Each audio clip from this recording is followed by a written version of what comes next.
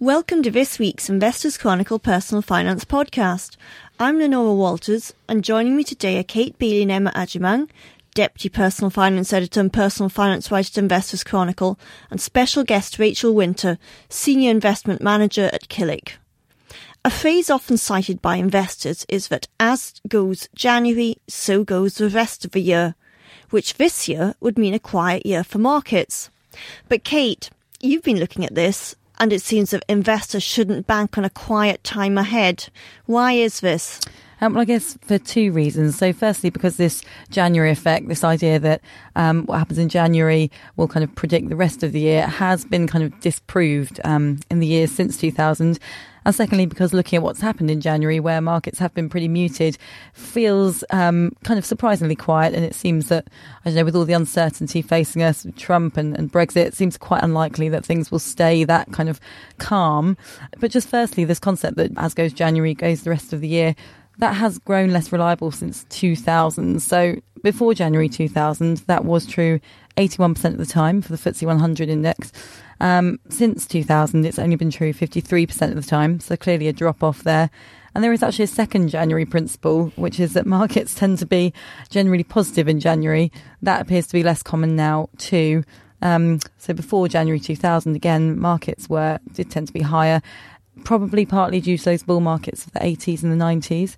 Since January 2000, sadly, less true. And we obviously had last January was a pretty volatile, bleak one. And I just think when you look ahead to what we've got coming up in the year, it feels unlikely that we're going to have kind of very calm and quiet markets ahead. OK, Rachel, do you set great store by the so-called January effect? No, I don't at all, actually. I think you just have to look at last year, 2016, to completely disprove this theory. So last January was the worst start to a year that the stock market had ever had, and then it went on to record highs. So I think that really shows that this rule is not true all of the time. OK. Now, Kate, aside from whether January influences the rest of the year or not, how did markets do in January 2017? So everything was quite muted and kind of muted to negative, I'd say. So FTSE 100 was down 0.57%. FTSE All Share lost 0.3. Euro stocks down 0.3. The S&P gained 0.05, so not much of a gain there. The one area that did do a little better was emerging markets, which made a gain of over 3%. So kind of everything quite flat to negative. OK, and what about in the world of funds? What's been topping the tables there? Well, I guess just looking at the open-ended, the top 5, top 10 were really dominated by gold. I guess investors do like gold when there's general nervousness, and also with inflation coming back, people tend to buy into gold. So that could prove, or that could explain some of that popularity, I guess. OK, you mentioned general nervousness. So what's preoccupying investors at the moment? I think the US is obviously preoccupying everyone, investors and people alike. Non-investors alike, yeah. So that is kind of on the front, or at the front of people's minds. So particularly in terms of what Donald Trump might do policy-wise. So these kind of reflationary infrastructure spending plans will be very important for industrial metals, for infrastructure, sectors like that. And those kind of America First policies would benefit US smaller companies. So it will be interesting to see if that comes through. But valuations are looking so high in the US. And I think there's general nervousness about, can that keep going up? So that's important. Also, rate rises in the US are on people's minds. If we get one or two, that will obviously impact bond yields, and it will have a big impact on the kinds of companies which perform as well. And just generally, what happens in the US will obviously really impact what happens for countries all over the world, particularly China, for example, Japan too. We've got Prime Minister Abe meeting Trump today, I believe, and everyone's waiting to see what comes out of these kind of allegations of currency manipulation and what impact it will have on trade. OK, so that's what people are worried about. But what do advisors say you should actually be worried about? Well, I guess looking to the UK, our home market, we have got some similar issues or similar themes in that we've got inflation coming back through, which does have an impact on assets and on your portfolios generally. So that's one thing that we might need to start thinking about. And also linked to that, the potential for rate rises. So advisors are saying start to have a look at your assets, maybe think about whether those returns could beat inflation if it does start rising, and whether you're diversified enough to get the returns that you would need. Okay, and what could you invest in to protect yourself against it? Well, in terms of assets, generally you want equities over bonds in an inflationary environment, because they tend to generate higher returns, particularly income-generating equities. The impact of those compounding dividends really has a kind of inflation-beating effect. Also, bonds, long-dated bonds particularly, just are the most eroded by inflation. So those are the kind of areas where you might want to get out of. Very long-dated bonds, not linked to inflation, could be hurt. Obviously, you can move into index-linked or inflation-linked corporate bonds and bond funds.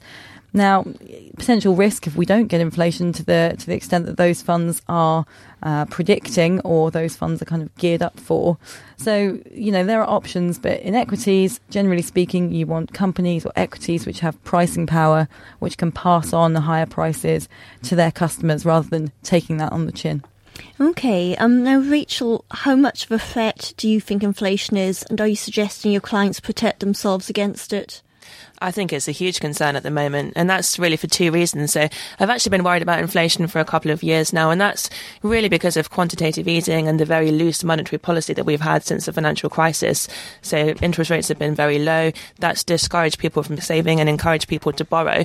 And I think we have seen the effects of that in the stock market, but I wonder if we have yet felt the full effects of that in the real world. And I think over the long term, I think that will lead to more and more inflation. And also we've got the fact that sterling has fallen so much since the Brexit referendum, and because the UK is such a big importer, we are going to have to paying a lot more for the goods that we are importing from abroad. And as an example, I'd talk about the argument that we saw a couple of months ago between Tesco and Unilever. So I believe Unilever tried to hike some of their prices by about 10% because of the fall in sterling, and Tesco really did try and dispute that. So I think we will see a lot more disputes of that nature over the coming months. Okay, now what could investors do to protect themselves? What kind of assets and funds might be particularly good for inflation protection? Well, I'd completely agree with Kate. So I think the best place to be if you are worried about inflation is in the stock market. So stock prices do tend to rise over time, as do dividends. You could look at gold as well. Gold is often seen as an inflation hedge.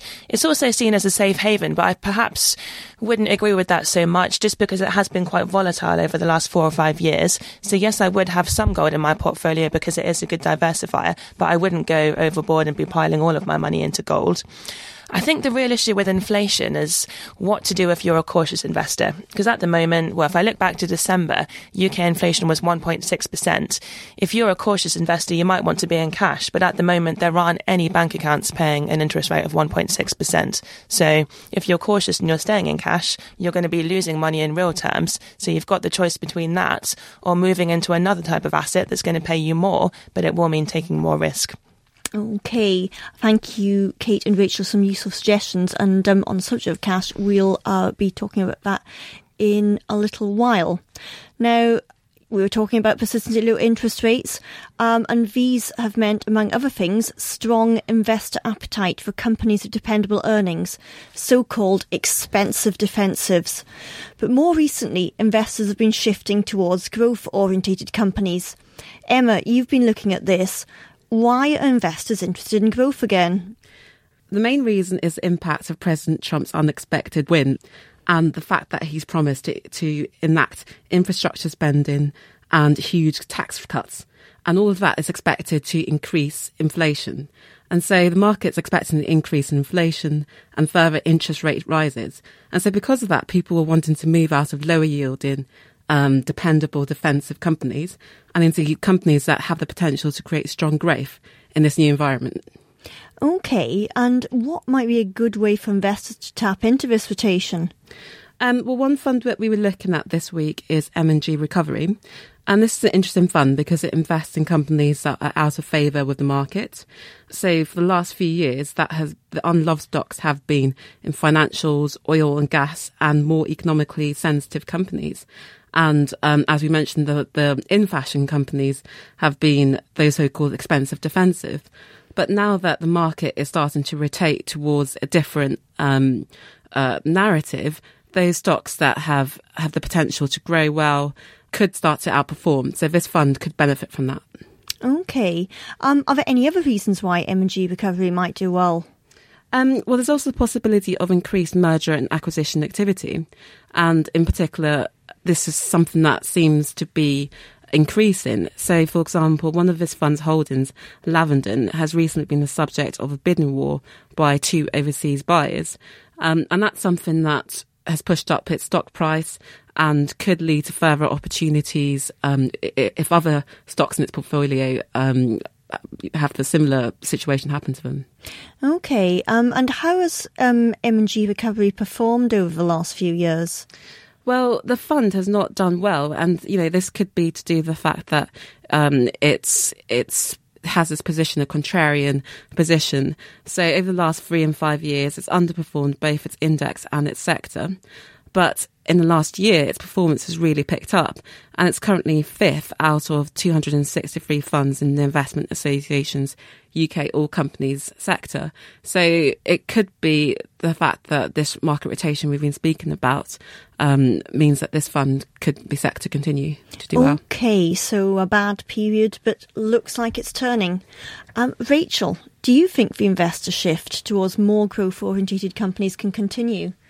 I think it can, yeah. So the sectors that have done badly recently, so you talked about these expensive defensives, I'd refer to those as so-called bond proxies. So there are certain companies such as utility companies, and these are companies that produce products or services that you wouldn't necessarily buy any more of if your income were to rise, but you wouldn't buy less of if your income were to fall. So the earnings of these companies is very stable, and they tend to trade almost like bonds. And because we've seen quite a fall in the bond market over the last couple of months, because we think that Trump's policies will cause rates to rise, we've also seen a fall in the prices of these so-called bond proxy stocks. And that's because investors are moving out of those and into more growth-orientated businesses. So as long as we do start to see some economic growth, yes, I do think that we could continue to see an outperformance in these growth companies. Okay, and how should investors who believe this rotation will continue position themselves? You've got to think about where the growth is going to be. And I would keep a very close eye on what Trump is up to, because his policies could really move certain areas of the market. So at the moment, he's looking at lowering financial regulation. That could be very good for the banking sector. We've already seen a rise in banking stocks, but we've got to make sure that he actually follows through with these policies. If he does, I think we could see a further rise in these banking stocks. But if not, then they could come back to where they were before. So I think you've got to keep a very close eye on what he's doing. Okay, and are there any funds that you'd suggest that would be particularly good for capturing these themes? I think I'd probably look at something called the Fidelity Global Dividend Fund. So that does focus on large blue chip companies across the whole world. It's got very good exposure to the US. It does focus on large companies that have very stable dividends. And it does have a fairly good amount of money in the financial sector, which does tend to be quite good for yield. So that's one that I'd look at. And a completely different type of fund, actually. So when I'm looking for growth, I tend to look towards the technology sector, because that's where a lot of the major growth has come from over the last couple of years. So I would look at the Polar Capital Technology Trust, and that really focuses on the main large technology stocks in the US. So companies like Google, Apple, Amazon, those are all in this trust, and I think those will continue to outperform. Okay. Now, those both sound good, but are there any risks or downsides to these funds, or generally taking on these positions that we've been talking about? Definitely. So you've always got market risk. So if you are in the stock market, you've always got the risk that the whole market will fall. And you've also got sector risk as well. So as we mentioned earlier, Trump is changing a lot of policies at the moment, and that could benefit some sectors and negatively impact others. So you've got to keep a very close eye on what he's doing. And I think you've just got to make sure you don't put all your eggs in one basket. So you can't think, I think financial is going to do well, I'm going to put all my money into that. I think that would be a mistake. I think you've got to make sure you maintain a very diversified portfolio. Okay, thank you, Rachel. That is really helpful. Now, as we mentioned before, an asset that doesn't seem in the least bit attractive because of low interest rates is cash. And this is even more the case with predictions of an increase in inflation. But we all need to have, at the very least, a small allocation to cash. For example, for emergencies, short-term needs, or the need to ride out market volatility? Kate, with this in mind, how much cash should investors hold? The general rule of thumb seems to be to hold cash worth between 3 and 6 months expenditure, say the people I've spoken to. And specifically for investors with an allocation to risk assets such as equities, what level of cash should they hold? If you're holding cash in the investment portfolio, seems to be worth holding about between 3 and 5 years worth of income withdrawals from your portfolio, just to avoid you having to sell funds at bad times. Okay. Rachel, what level of cash do you suggest your clients have? It really is such a difficult one, and it really does depend on the risk appetite of the individual client. But I would agree with 6 months worth of expenditure as a starting point. And then if you are perhaps a more cautious investor, you might hold a bit more. If you have got a big purchase coming up in the next few months or even the next couple of years, I would probably want to hold that amount of money in cash as well. So, for example, if you're about to buy a house, if you've got your deposit all saved up and you think you might buy that house within the next 2 years, I probably would hold that money in cash as well. Because it would be so awful if you put that money into the stock market and the stock market fell 50% and then you couldn't buy your house. So it really depends on your own personal circumstances. Okay. Now, rates are bad, but Kate, you've been investigating this area, so where can investors maybe get a better rate of cash despite low interest rates? We've had the introduction of a lot of challenger banks onto the high street, which has resulted in really ramping up rates on cash savings.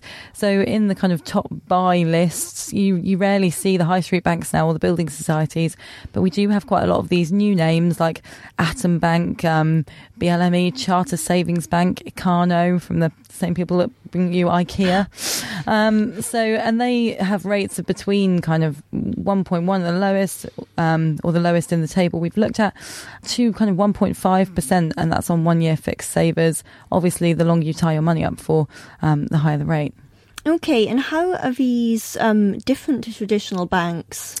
Well, mainly these are digital, or there's a big focus on digital here. So a lot of them are online only. Atom Bank is actually only an app, so there are no branches.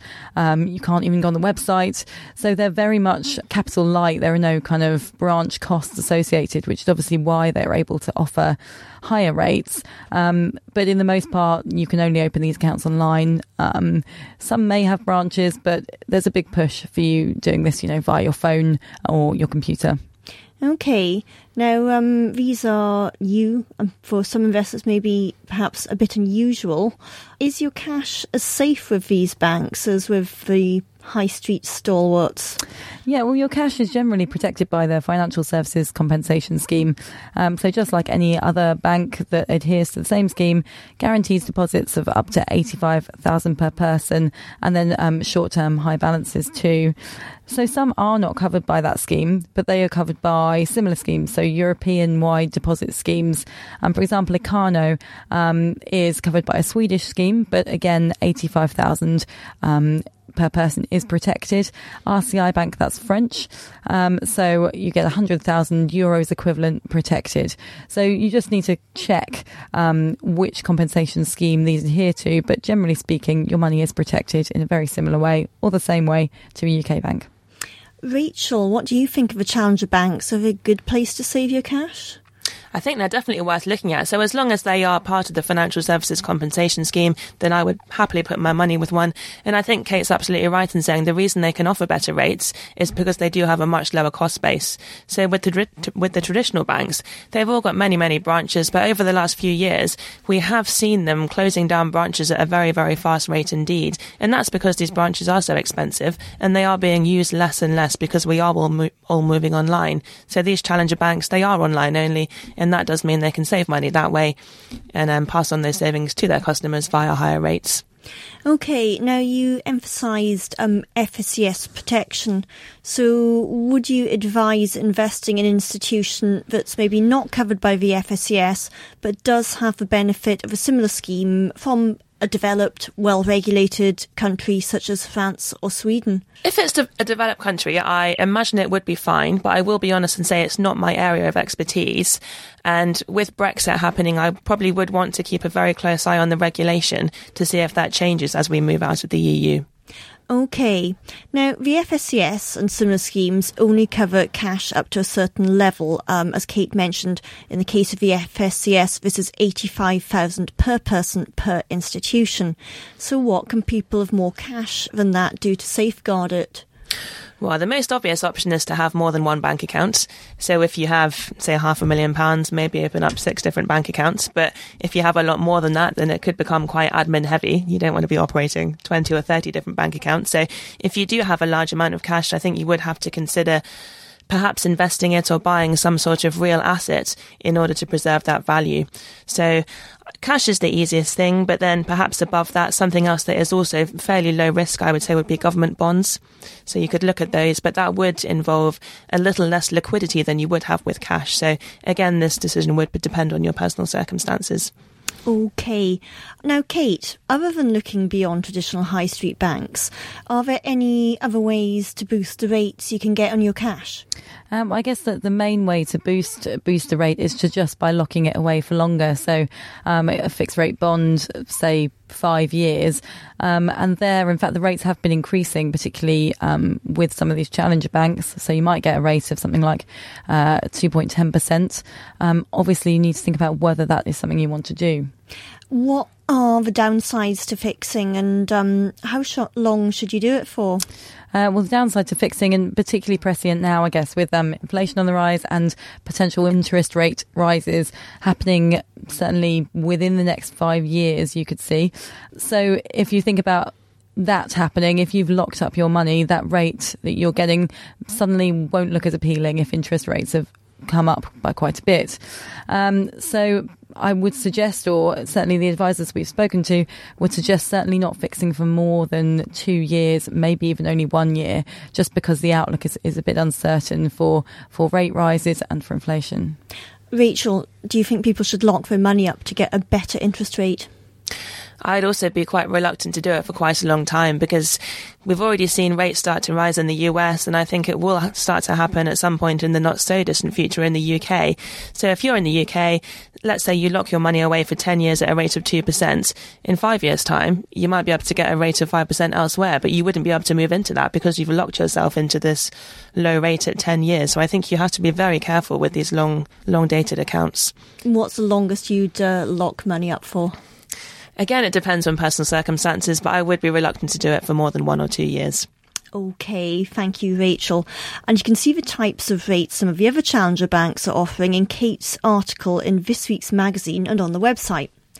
That brings us to the end of today's podcast, so it just remains to thank Kate Bailey and Emma Agyemang, Deputy Personal Finance Editor and Personal Finance Writer at Investors Chronicle, and Rachel Winter, Senior Investment Manager at Killick. You can read more on the January effect, rotating into growth, and the best ways to save your cash in this week's issue of Investors Chronicle on the website. Thank you for listening. Botox Cosmetic, out of botulinum toxin A, FDA approved for over 20 years. So, talk to your specialist to see if Botox Cosmetic is right for you. For full prescribing information, including boxed warning, visit BotoxCosmetic.com or call 877-351-0300. Remember to ask for Botox Cosmetic by name.